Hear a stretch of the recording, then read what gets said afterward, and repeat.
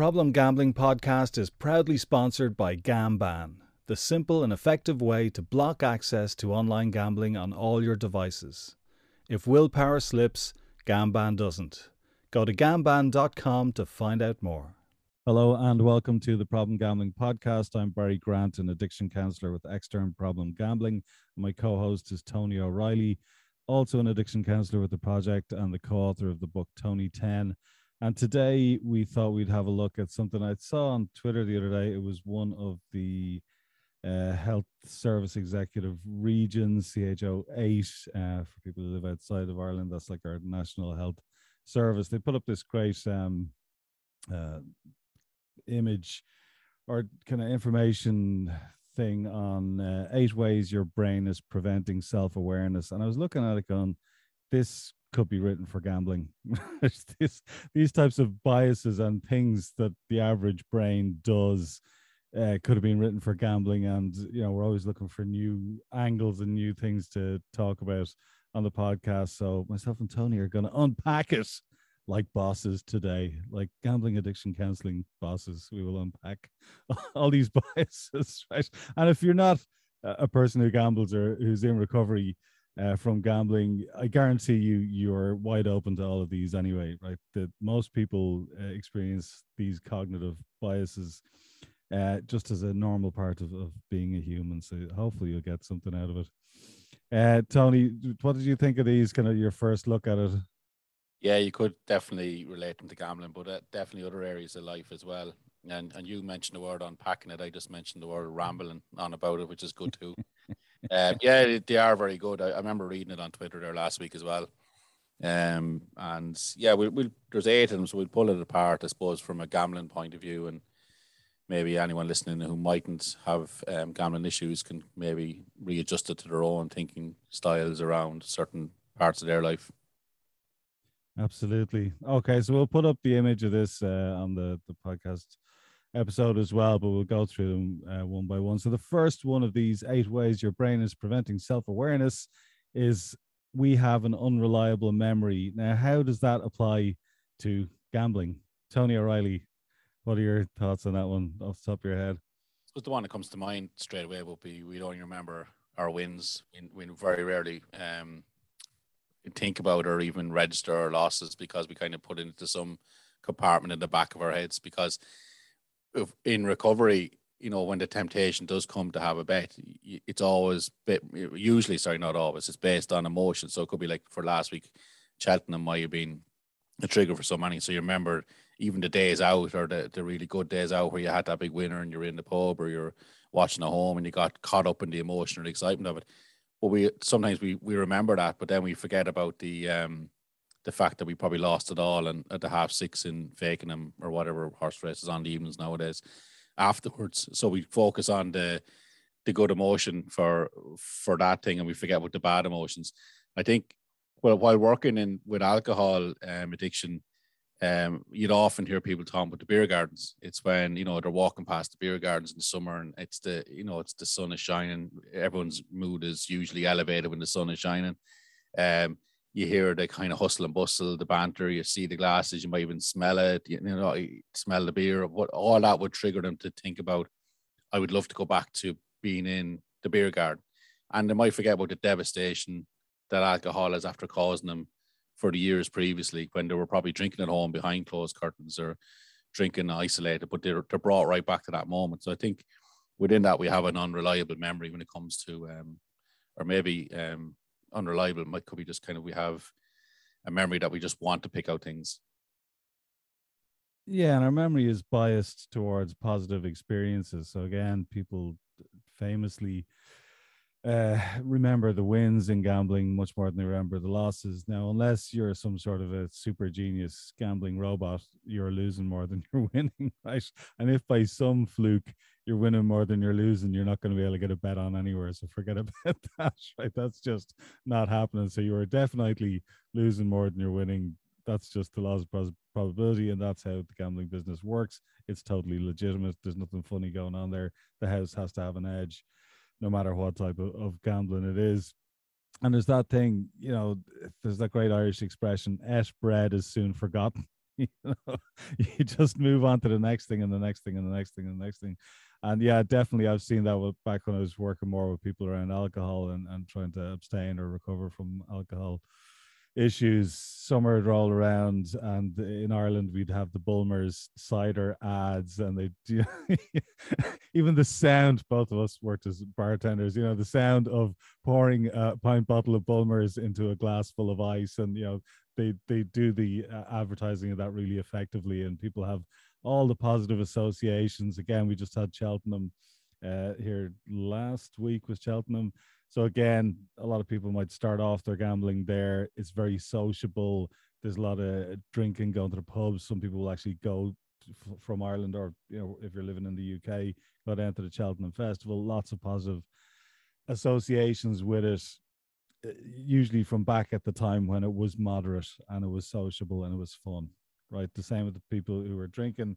It's harken back to the positive times, good times. It was moderate, it was sociable, it was fun, or at least relatively moderate, and it wasn't destroying your life, right?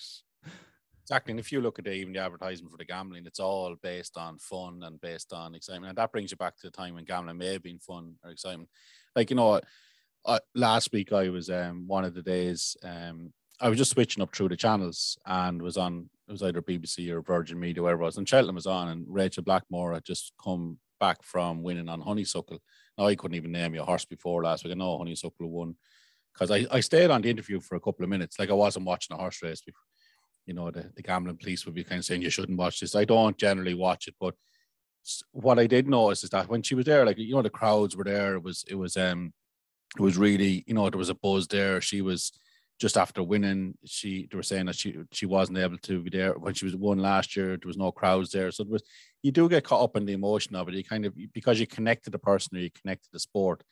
And I was able to kind of nearly compartmentalize that and say, yeah, that's great sports person, win it. And then obviously she won the Gold Cup afterwards. It's brilliant for her. It's brilliant for the sport aspect. And it really just reinforced me that a lot of people do enjoy gambling for those reasons. But when I was looking at it, I would kind of say I tend to be able to kind of drag myself back and say, right, it didn't bring me back to those enjoying moments, because I think in my situation, there was too many horrible moments that I'm able to quickly go back to them. And even while doing the school talks fairly regularly, I'm constantly reminded of those moments. And I think that keeps me grounded, that I never want to go back there. I think even when we had Nick on last week, the gambling guard, he was saying that, you know, that when he got the printout of all his losses, it was a great way for him to really reinforce why he was in recovery and never wanting to go back to that. So I think that's always a good way of doing it, to always remind yourself of the bad memories, not in a way that's overwhelming. Another client I worked with before used to write out, you know, you would do cost benefit of gambling, you know, you do benefits of not gambling. And he used to do it oppositely. He'd write out, if I do go back gambling, I lose that peace of mind. I lose that good night's sleep. I lose my financial stability. So he used to have it in his wallet. And every time he was thinking about, oh, I'd love to go place a bet, or when he might be triggered by other people talking about, he'd take out that piece of paper and read it. And that used to reinforce to him why he's in recovery or why he's not gambling anymore. And I think that's really important. I think that kind of touches on a lot of that first statement. Yeah, and it's good to be able to refresh our flaky memories with factual statements like that, right? Because we will forget the bad stuff. Like anybody who has more than one child will tell you that they somehow managed to forget all the sleepless nights and the tough going that it was with a newborn baby, you know, a few years down the road. And they said, oh, sure, we'll go again. And then cut to, why did we do this? How did we talk ourselves into this situation? You know, our memories are flaky, right? And we tend to focus on the positive. That can be useful, but it's also something that can trip us up. The next one is the sunk cost fallacy. I mean, Jesus Christ, like this could have been written for people with gambling problems, right? The sunk cost fallacy, we don't know when to cut our losses. Now, this doesn't only apply in gambling. You know, we see this in all walks of life. You know, we saw it in Ireland and around the world around 2008 when we had a credit bubble that fueled a property bubble. And rather than people go and say, oh, hang on a second, we're driving the economy off a cliff here, everybody just said, we'll just keep doubling down. We'll lend people more money. will build more expensive houses and sell them to each other. What could possibly go wrong? Right? Just keep doubling down on the original bad idea, right? The sunk cost fallacy. It applies in lots of different walks of life, but obviously we're looking at it from a gambling perspective. Not knowing when to cut your losses is probably the single biggest indicator that you have a problem with gambling, right? Because if you're not cutting your losses, you are chasing your losses, right? If you're chasing your losses, you're in trouble, right? If you can take a loss that's within your means, that you kind of set out that, look, I'm going to go to the bookies today or go to the casino, I can afford to lose 50 quid, and that's the price of me having my bit of entertainment. Grand. If you can do that and walk away and cut your losses, happy days. I'm happy for you. If you struggle to do that and you have a strong urge to get that 50 quid back and you chase your losses, that is not a good sign, right? And that's a slippery slope for a lot of people. Again, the flip side of that is being able to walk out the door with your winnings, right? So be able to pocket the winnings, say, thank you very much, Mr. Bookie or casino owner, and walk out the door with your winnings. What are your thoughts on that one, Tony? Totally agree. I think it's the cornerstone of gambling addiction, that chasing losses. And I also think that the way that gambling is set up, especially online at the moment, really lends itself to not being able to cut our losses. Like if you, again, when I years ago, I suppose when I started gambling, you go in, you place your bet on a Saturday afternoon on football. Come 5 o'clock, it's either after winning or losing. I didn't go running back in at 5:30 to try win that money back. Now, as I was developing the problem, I did start running down to bookies before online and going in at 5:30 and placing a few bets on evening time football matches.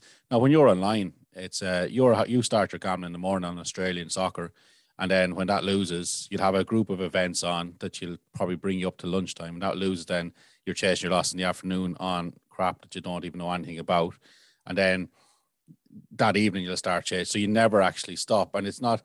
I often speak about in the schools as well. Like, at the start, I was gambling on things I knew about, kind of knew about, like Premier League football or Championship football, and you could take or leave and the bet and walk away. At the end, when I was gambling on absolutely everything, even when you had a big win, you're kind of, it's that thing. It's the desperation of the addiction. For me, it was trying to get that money back, that money that I'd stolen back. And it's like, it's not that you can wait till Saturday to say, right, I'm going to go back in and do something that I know about. It's kind of, right, what's next? What's available next? And that's where the online aspect or the in-play aspect comes in, because there's always something you can gamble on. And as I've often mentioned, even when the sports ran out, I was gambling on virtual stock exchange, €1,000 spin, whether it's over 0.001 or under that. And it's set up to kind of, when we can't cut our loss because we're addicted to it, like you can't walk away at that point because you need to get that need met or that fix, or you need to try fix the problem that's in there. And a lot of times, if it is a financial problem, you're thinking, I have to fix it now. I have to go in right now and do it. I can't wait till tomorrow in case I get discovered. I have to get it done straight away. So you do end up gambling on stuff that you don't know anything about. And you're just basing it on the odds that are provided by the bookmakers, which might not be reflective of the price. I always use your one about the first goal scorer. It's not really reflective of what can happen within that. But then they'll say, oh, here's an extra bonus. We're giving enhanced odds. Oh, that must be a good value. So it's all based on psychology to keep us playing. And then when we're chasing losses, if you mix the two of them together, it's a recipe for disaster for the person who's addicted. Yeah, no, you said it all there. I mean, it's the strongest. If you're listening to this and you're on the fence and you're not sure if you have a gambling problem or the person in your life has a gambling problem, it is the single strongest indicator that you have an unhealthy relationship with gambling. If you can't cut your losses, if you're chasing your losses, it's a problem. Similarly, if you can't just say, take your winnings, walk out the door and go spend it on something else, or, put it into your pot. If there are some sensible people out there who would gamble, within their means and sensibly, and maybe they put into the pot for next week, happy days. Great. That sounds reasonably healthy. But if you're, on the way up, if you're getting greedy on the way up with the winnings and chasing your wins, that's a problem. And if you're getting desperate and chasing losses on the way down, that's also a problem. So just to keep an eye out for that. But again, this does not just apply to gambling, right? We all have the capacity in our own lives to take a bad idea and double down on it in the hope that doubling down the original bad idea will somehow magic up a good idea. And of course, Tony, maybe you just touch on this briefly, because the real problem and the thing that drives chasing losses is that once in a blue moon, and this is back to our flaky memory thing, once in a blue moon, you're chasing your losses and it works out, right? And I've worked with so many people, they're down to their last tenner, they've blown the rent, they've blown the mortgage money, they've blown all these money that they really desperately need for important bills. Then they have some mad accumulator on their last tenner or whatever it is that clicks, boom, you're going to remember that. That's a lifesaver. You've spoken, in your book as well about at your wedding, how, in a moment of desperation, an accumulator bet clicked, saved the day. That's going to stick with you much more than the hundreds or thousands and thousands of different individual losses or cumulative losses. So can you just maybe just talk a little bit about that part of it, either from your own experience or from your experience as a counselor? Definitely, I think a lot of people will always remember the big win, and as we always say, like, it's commonly accepted you can't drink away over an alcohol problem, but with gambling, you'll always focus back on, well, that big win, and then I think we'll probably touch on the next one, or one of the ones down the line, where you think that you can have an input on this. Like, I have a system, and if I done it a certain way that day, and if I do the same again, it's going to come in. The bet's going to come in. There's been loads of those examples in my own story, and the wedding obviously is the big one of it. But there's been moments even in early kind of where it wasn't a huge problem. It was still, looking back, I still was probably addicted, but at a time when you needed to kind of get that money in to pay off the mortgage, when you've overstretched yourself with taking money out of the account that you shouldn't have, you get that one bet to get you back. Even when I was in Belfast and I had 600 sterling, and the first place I went to was into the bookies, because that was my safe haven. I could, I was under so much stress and anxiety that's where I went in, and I lost 5 races in a row, 100 sterling each race. And the last race of the evening, I won at 6 or 7 to 1, which meant that I had my money back. So I was kind of, I can always get out of this problem. And the problem is then until it doesn't work, until that one time, and then I think that's when the chase of losses really, really kicks in, because you start panicking, thinking, well, it's worked every other time before. Why didn't it work this time? I need to get back on the horse, to use an analogy, I suppose, straight away and go back in. And then we're betting on the back foot then, because we're not betting on our research. We're betting on what's next available. So I think there's loads of examples, and definitely working with people. You'll often hear that gesture, and sometimes it's when they mention when they needed it to have a night out or pay for a holiday or whatever that might be. And again, you can link the emotion of going on that holiday or paying for that, whatever you need to pay for. And that, I think, kind of really reinforces that feeling that I can always do this. But unfortunately, if you're gambling more, as you always say, you're going to end up losing more. Yeah, and that's the reality of it. And like all of these different kind of built-in flaws and biases that we all have, quite often they can kind of gang up against us in life, right? Doesn't have to be always in gambling scenarios, but this is the Problem Gambling Podcast. That's what we're going to focus on. But we are all susceptible to all of these biases, right? So that was the sunk cost fallacy. Again, probably the most important one. But the next one is the self-serving bias. So we blame external factors when things don't go well, but take full credit for when things do go well. Now, can you see any link there with gambling, Tony? It's all about, it's that thing of, if you have a football match and your last match of the 4-part accumulator, and then the referee doesn't give Everton a penalty against Man City, against Diaz, and you start going on your conspiracy theories. Oh, it's all about the big teams get the decisions, and you could have been left down for a bet on that. But you can blame everyone else. So you'll blame the referee, you'll blame the Premier League or whoever else. And you can be left vindicated, saying, well, I would have got that bet up only for that. And that can lead you to kind of say, well, that near miss phenomenon, kind of, well, I nearly won, so I must be due a win. Do you know that kind of, when you're chasing wins or chasing losses?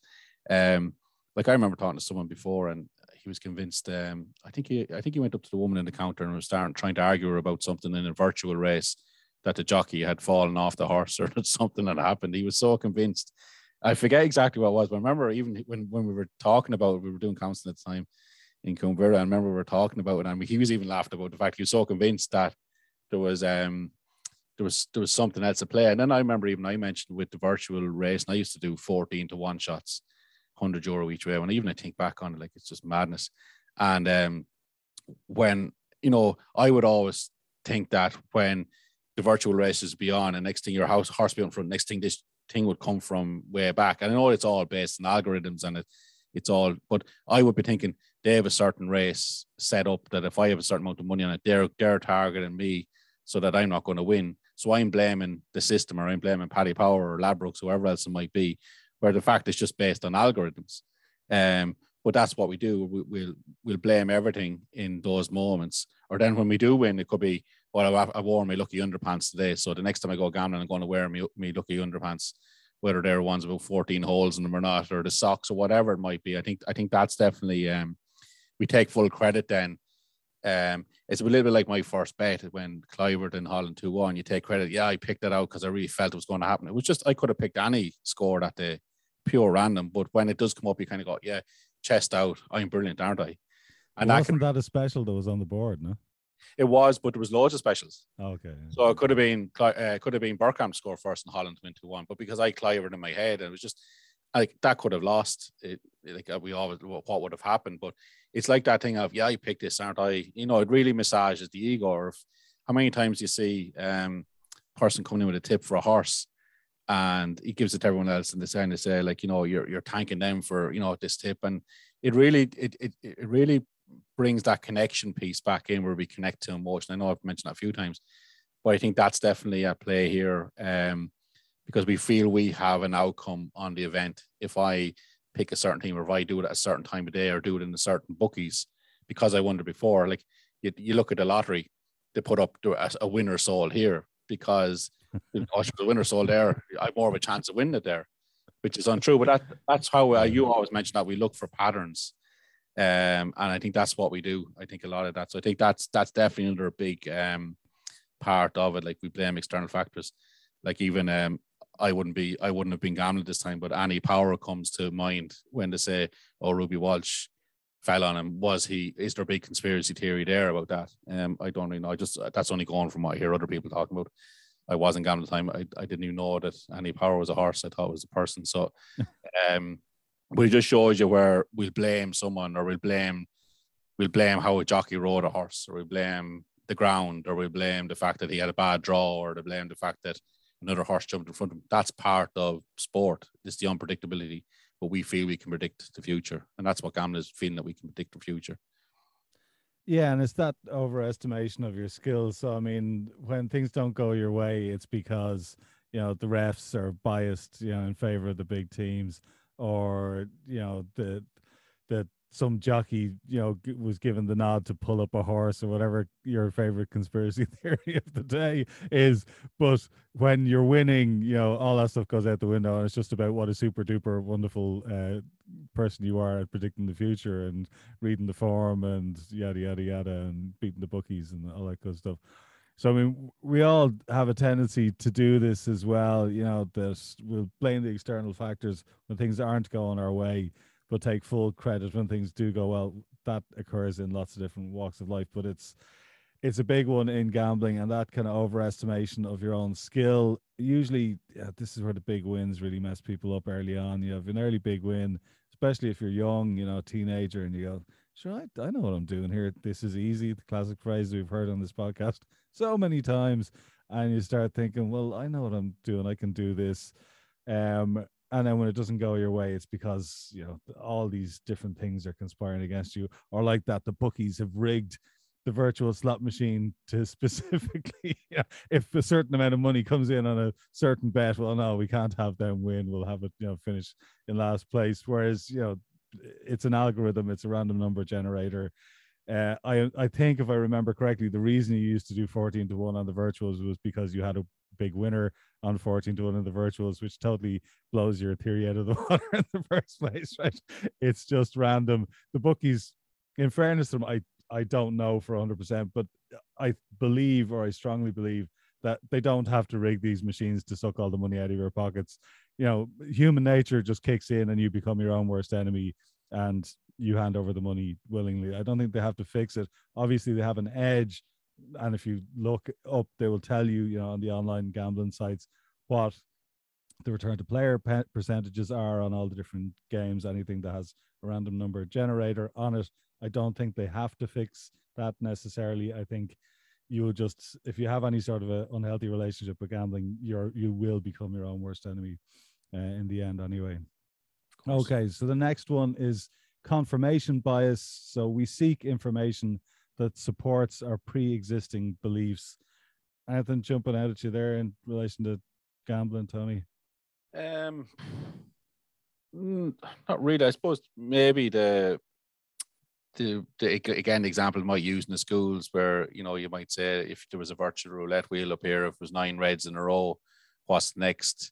And part of you might think, well, it has to be black because 9 reds come in a row. And then part of us might think it has to be red because red is on a roll. And I think we seek that information, even though the logic will be that it's 50-50 or thereabouts.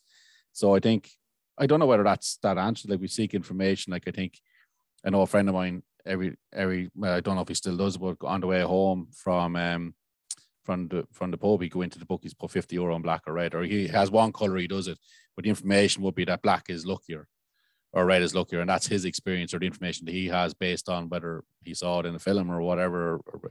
I don't know. I don't know exactly what he used to do, but just go in, and if he won, if he put it on at one, he'd stay and he'd win a certain amount, then leave. Or if he lost, he'd just walk home. He wouldn't stay to chase his losses.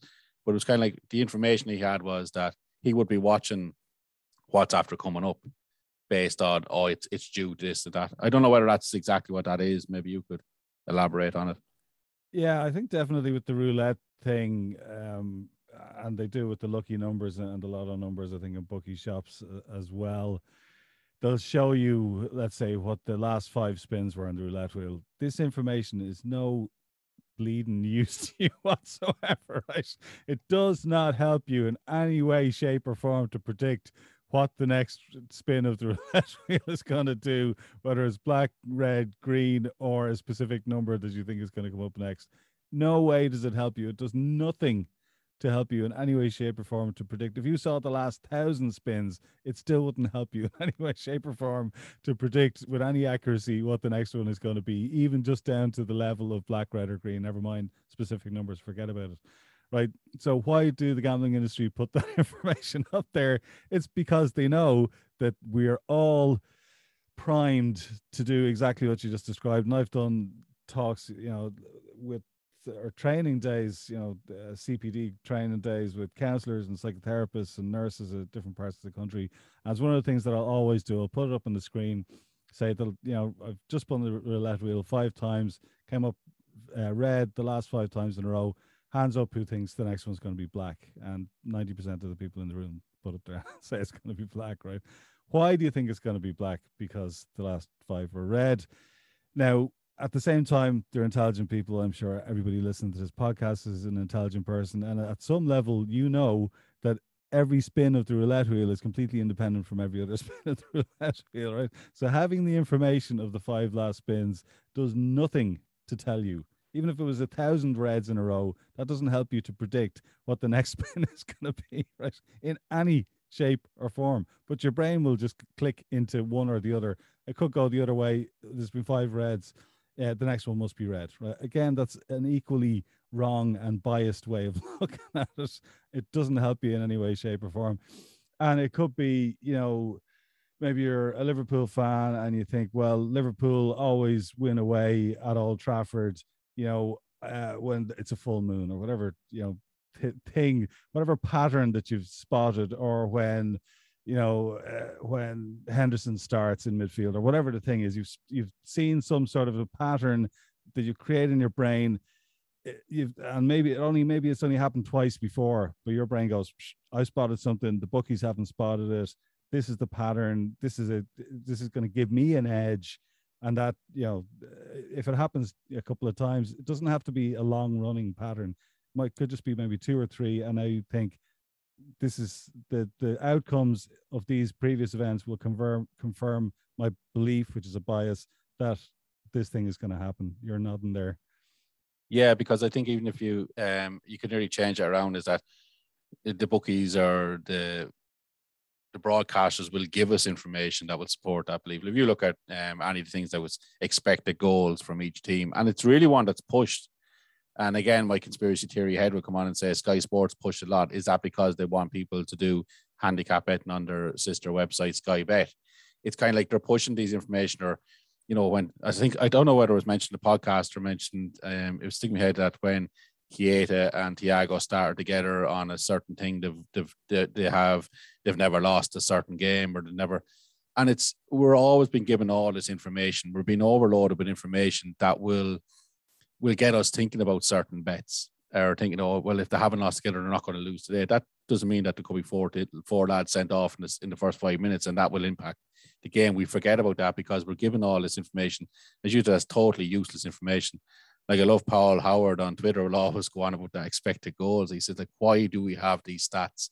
And it's just for gambling stuff, because we don't need to know a lot of them. I know you talk about corners or stuff like that it might give you an idea what team is on the attack more in that particular half, or possession, or certain areas of the pitch. But the amount of, because of the technology, the amount of information that we get overloads our brains, and then we can get different kind of bets out of. And the big one about that roulette thing is, like, if you're saying, oh, it must be black, and then next thing another red comes out, you say, oh, it definitely must be black the next time. You're doubling down again. And then you're after losing some money. Then you're putting more money on it. Sure, it has to be black. There's been 7 or 8 reds now. And then you kind of go, it's another red. And you kind of go, well, it definitely must be black. And then if it's not, I must stick with red. So you're constantly been getting information from the previous ones. And the one like the 49s in the bookies, if they still do it, I don't know.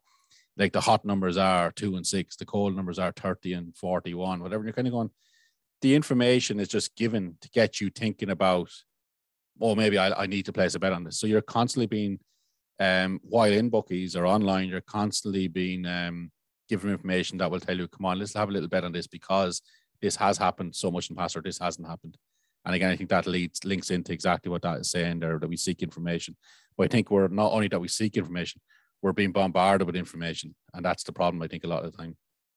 Yeah, I'm waiting until we get the expected corners, because we've got expected goals.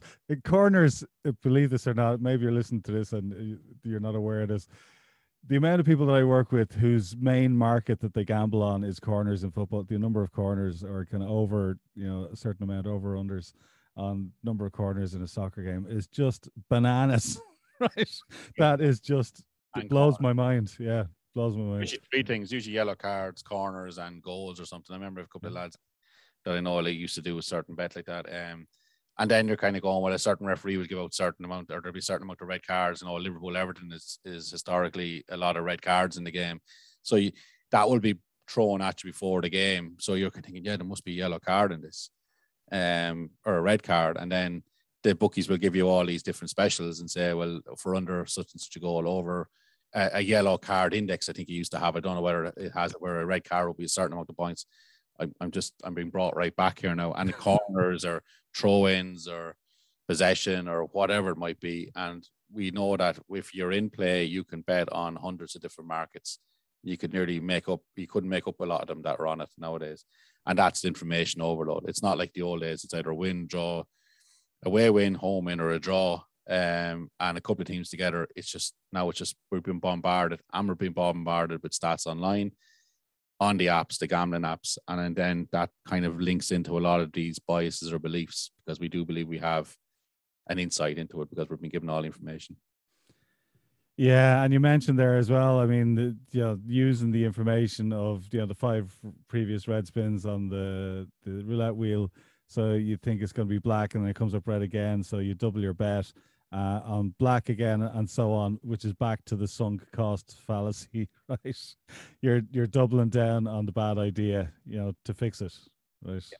Again, all these things tend to work in conjunction with each other. The next one is the false consensus bias. So we believe everyone agrees with us. Now, this may not apply in a major way to gambling, but I suppose this topic that the CHO Region 8 put up is 8 ways your brain is preventing self-awareness. And self-awareness is pretty useful in recovery, right? Because, like I said earlier on, we have a tendency to become our own worst enemy, right? And it's those conversations we're having with ourselves in our head. Now, again, the gambling industry and many other industries do plenty to nudge us in certain directions and influence us and bombard us with information and inducements and incitements to go and do things, right? So they're very, very aware of all these different biases. Their marketing teams are very aware of all these biases, right? But that false consensus bias, we believe everyone agrees with us. I suppose the first thing that pops into my head on that one is, like, if you are, let's say, young male, right? Because I don't want to kind of discriminate against women who gamble, and there are more and more women coming forward seeking help, which is great. If you're a woman listening to this, please do get in contact if you need help. But I suppose the sociable face of gambling, certainly in Ireland, is young males, right? So, I mean, there's that consensus, I suppose, among a certain cohort, especially if they're into sport, that everyone gambles, right? So there's that feeling of consensus that, well, all my mates are doing it. You know, we're sitting in the pub, we're watching the match, everybody has their phone out and everybody has different apps open. Everybody's talking about their accumulator and everybody's saying what the odds are on different betting apps. That's the consensus, that this is normal, right? Which it is for a lot of people.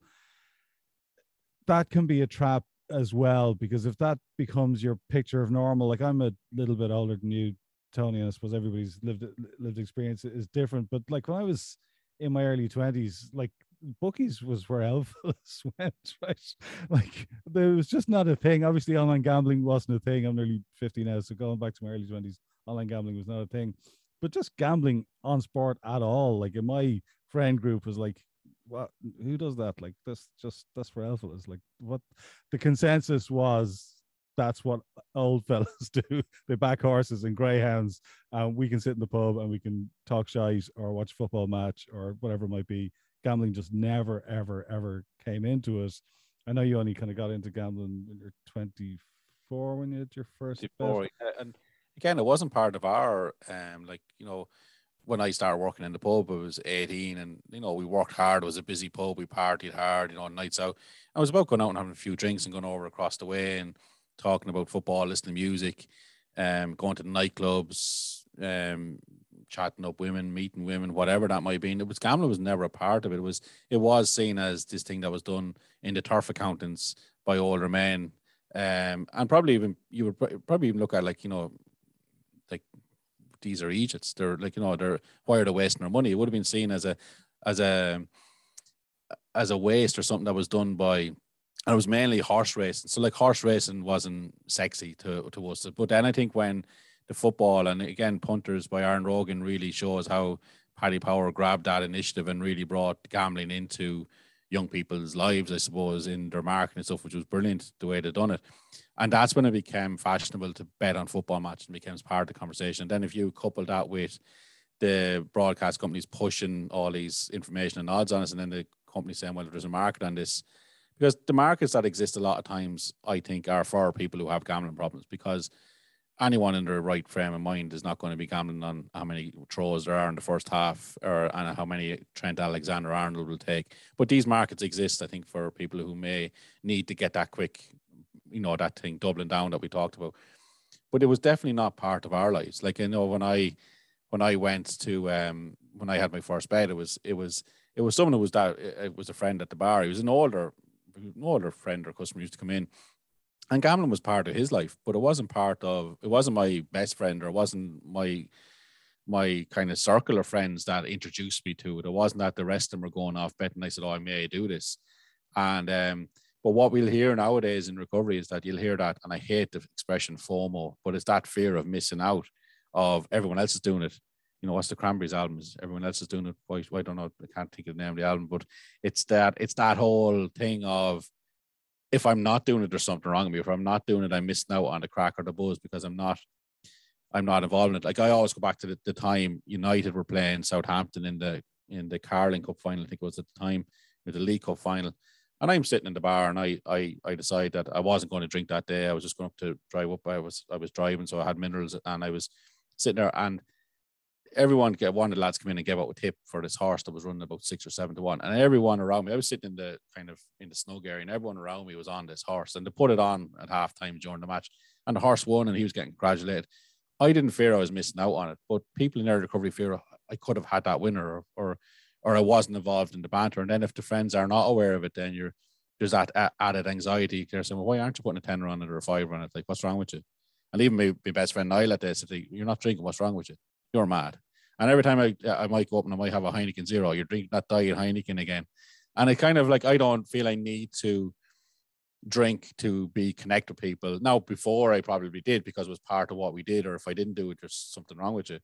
And when you're trying to fit in or connect, and that's a lot of time with gambling, has nearly become like having that drink, or if you don't really want to have it, with that peer pressure.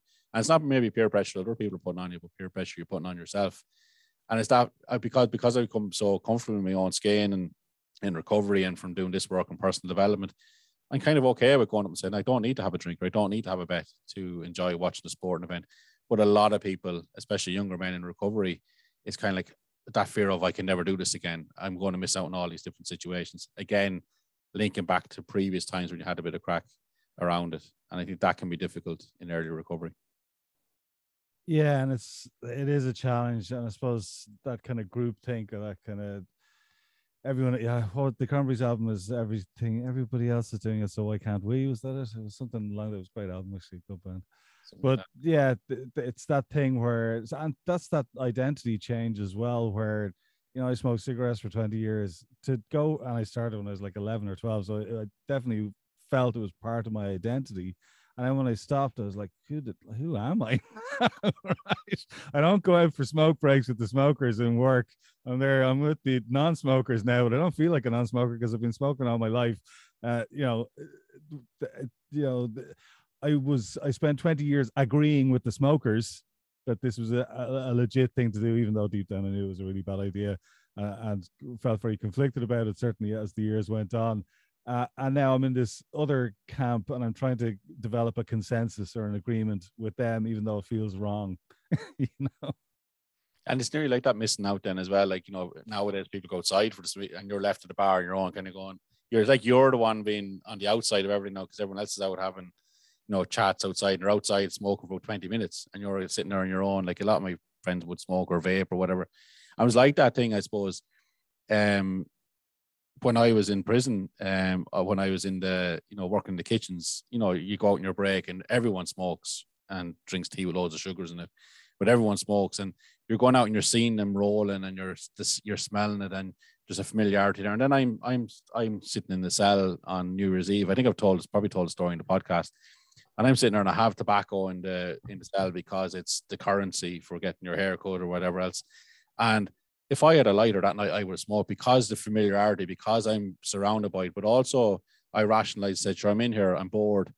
What's the point? Sure, I can just do it while I'm here, and then I'll give it up again when I go back. And that's a lot of what we'll hear in recovery is, it's Cheltenham week. I'll just go back and look at it, or I'll just have a bet this week, and I'll stop then. But if I had gone back smoking that night, if I had a lighter that night, I would have rolled up and would have smoked a cigarette while listening to Imelda May ringing the New Year.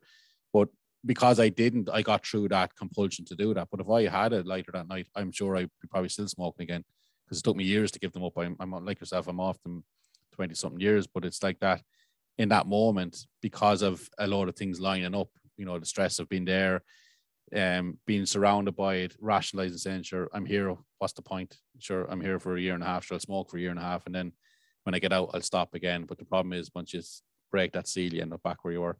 Probably gone off a bit topic that in the discussions there, but it does give us that sense of that kind of, I want to be with fear of missing out, or need to be in a certain group, or to be, if I'm not in that group gambling, then there's something wrong with me.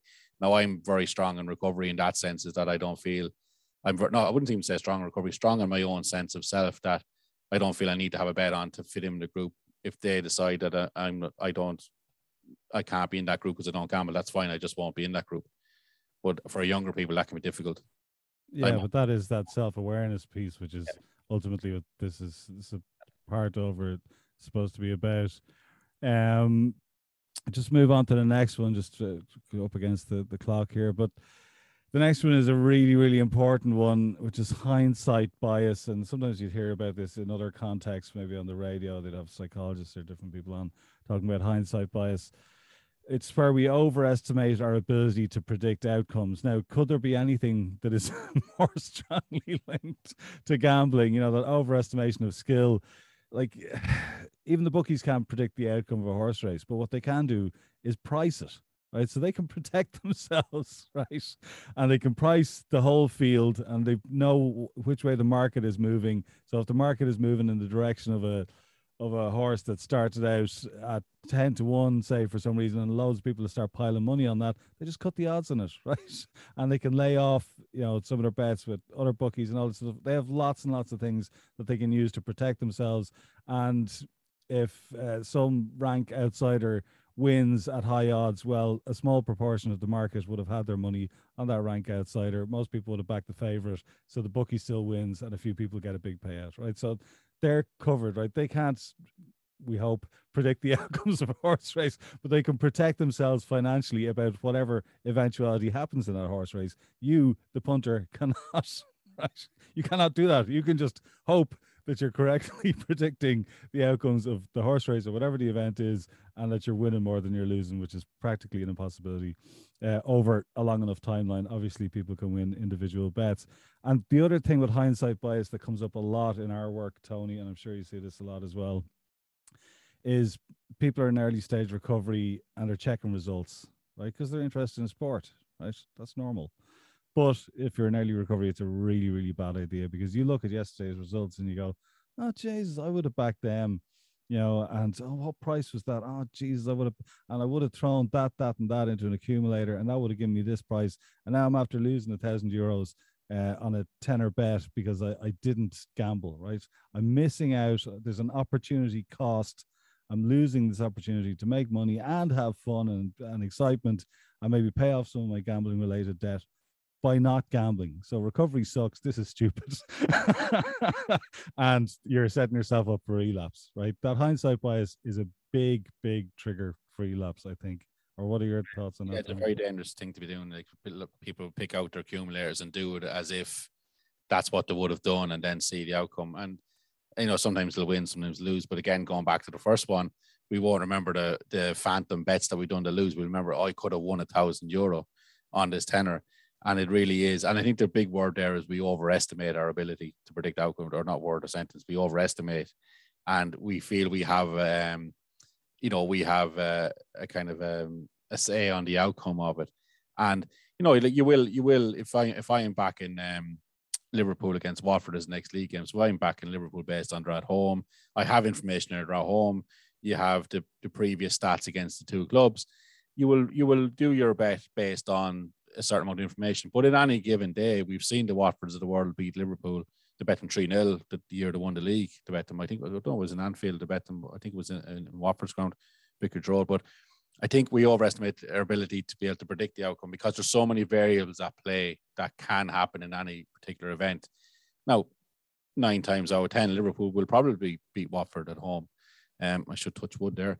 9 times out of 10, they probably will. But there is those times when we backed our judgment for that to happen, that it doesn't happen. And then, you know, then that's when we go back to blaming. But I think the word is overestimate, because I think there's so many variables at play when it comes to gambling. We can't be truly, like, if we all had the ability to predict outcomes, we'd all be millionaires when it comes to gambling. But it's that thing of, you know, I must be right, or I should be right because this happened. So, yeah, definitely, it's a big one for gambling. And the next one then is optimism bias. So that's where we think we deserve more success than others. And look, optimism, like in a bookie shop, don't be optimistic, please. Right? Or in a casino or on some online gambling site, don't be optimistic, right? Assume the worst, right? The most likely scenario is that you will lose money, right? And that's normal, right? The gambling industry has to pay its staff. They have many staff that to pay all their overheads, to pay the shareholders, to pay all the managers and the CEOs and everything else, which means they have to make a profit, which means that more bets have to lose than win, right? And that applies to everybody. Nobody is that special that they're automatically entitled to more winning bets than losing bets, right? So a gambling venue or a gambling website or a gambling app is not a place for optimism, right? It's a place where you should X amount of number of bets, like over 100 bet, like every 100 bets that you do, you're going to have more losers than winners, right? That is pretty much guaranteed. If you gamble online, go back through your betting history. I can pretty much guarantee you that you're running up a net loss, right? You have to be, otherwise there'd be no bookie shop. There'd be no gambling website. They have to make a profit, which means you have to lose money. Ideally, you would view it as a form of entertainment, not a way to make money at all, because that's not what it is unless you own a bookie shop or a casino. So that optimism will mess you up every time. Thoughts on that one, Tony? I suppose my thoughts are probably from a non-gambling point of view. This time I kind of look at it, and I think it's that comparison piece. Like I think in life we're always driven by consumerism, comparing ourselves to someone else who might have a bigger car or better wages or bigger house. I think for me, recovery, it's about getting to that space where you're happy in your own skin, but also happy in what you have in your life. And I think for a long time when I was trying to regain or get back on my feet, it was always like I wanted to get back to the levels of, being the respected manager in the post office in different ways. And a lot of my focus was on that and comparison of my old life versus my new life. And I suppose when I was back on social welfare for a while and struggling, it was kind of like, it was always that want to get back to where I was. And that drove certain behaviors that thankfully it was never gambling, but it drove certain behaviors, maybe taking too much stuff on or working too much or trying to have fingers in too many pies, trying to get back, find that somewhere, or that's something that would give you the same feeling of inverted commas success of being a branch manager. And then I really had to look at myself within that and to say like that, I don't deserve any more success than others. I just deserve to be happy. And what does that happiness mean to me? And I think that's where I try to pull it back, that I try not do that comparative piece anymore. And that's what I try to do in recovery. I don't always get it right, but I think that self-awareness of what's important in your life, what does happiness mean to you? It doesn't mean that we have to be driving the best of cars or be living the biggest house or go and have the best of clothes, whatever. And again, I go back to that minimalism documentary I saw on Netflix, really got me thinking around consumerism. And I think that for me, for a long time, gambling was that way to be able to buy a lot more stuff to make myself feel better. So I think now I kind of look at myself and I kind of, well, if everyone else has success, brilliant. I don't try comparing myself to many people anymore. 99% of the time I get that right. The odd time while I'm passing down by here or in the offices, I feel sorry for myself because I'm passing 20 odd car dealerships and kind of I want, but then I really bring it back to I'm happy where I am in life. I think that's, for me, that's recovery in a nutshell. But that can be difficult in today's world. Yeah, that's a challenge. It is a challenge, most definitely. But I suppose to be able to be happy with what we have right now, or to take some gratitude for the things that we have going for us right now, is really, really important for anybody, whether you're in recovery or not, to be able to take a moment to count some of the things that you're grateful for in your day to day. Now, last one, just before we finish up today, is what they call in-group bias, and I think the way to define it is we believe our group is better than others. And I think we touched on this earlier on with the false consensus as well, that idea that we believe everyone agrees with us.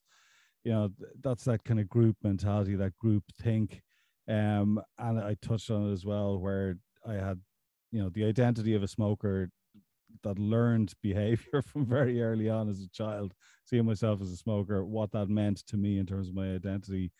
And I remember, oh God, this woman I worked with a few years ago used to gamble in casinos in Dublin, and she described it as a form of a fellowship, which is kind of interesting because she had been through the fellowship 12-step meetings in her life as well. But she would play kind of card games, physical card games, in a physical casino in Dublin, and that was her place to go, and that was her fellowship, the people at the card table, the group. Now a lot of people gamble in isolation, but usually they start off gambling in groups and they would see themselves as part of a group, even if they're gambling in isolation.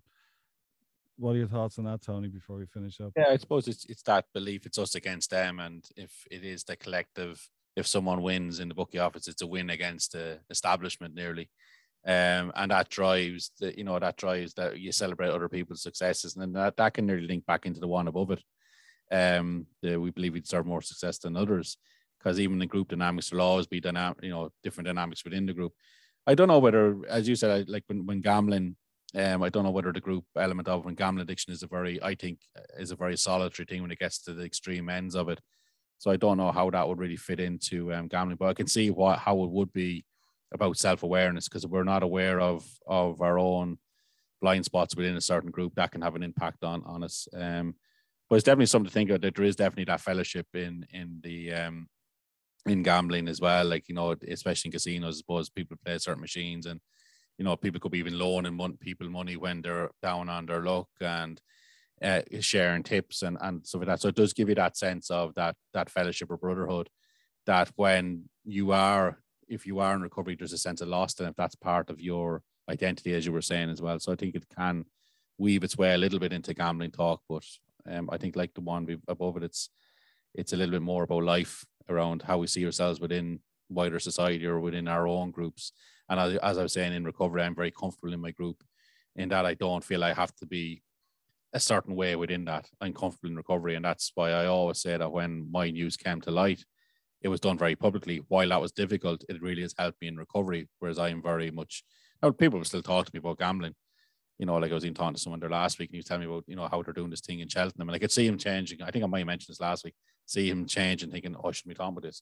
I'm okay with that. Like, I'm fine with that. I'm comfortable enough to say, listen, I don't need to talk about that. But lots of times I'll just indulge it, or I'll just, pretend I know what I'm talking about. And it's not trying to be certain. It's just trying to make sure the other person isn't uncomfortable around me. And I think that's where I'd be with that. So it's good. It's a good way to pick apart, isn't it? The kind of different cognitive biases, and one or two will definitely resonate with a lot of people who are in recovery listening to the podcast. Absolutely. Look, we'll leave it there for today. We'll get back to our day jobs. Hopefully you found that useful. And obviously a great example of in-group bias is Liverpool fans thinking that they're better than everybody else, so there is that. So hopefully next week we've a couple of good guests coming on next week. We won't divulge it yet, but hopefully next week is one I'm really looking forward to. So we're back to talking to other experts in the field next week, which should be really, really good. So make sure we check it out. Yeah, with lived experience as well, so they're not academic types. So it's going to be a really, really interesting one. I'm looking forward to that. Okay, dear listener, thank you so much for tuning in, and we'll be back next week with the Problem Gambling Podcast. Take care. Bye. The Problem Gambling Podcast is proudly sponsored by GamBan, the simple and effective way to block access to online gambling on all your devices. If willpower slips, GamBan doesn't. Go to gamban.com to find out more.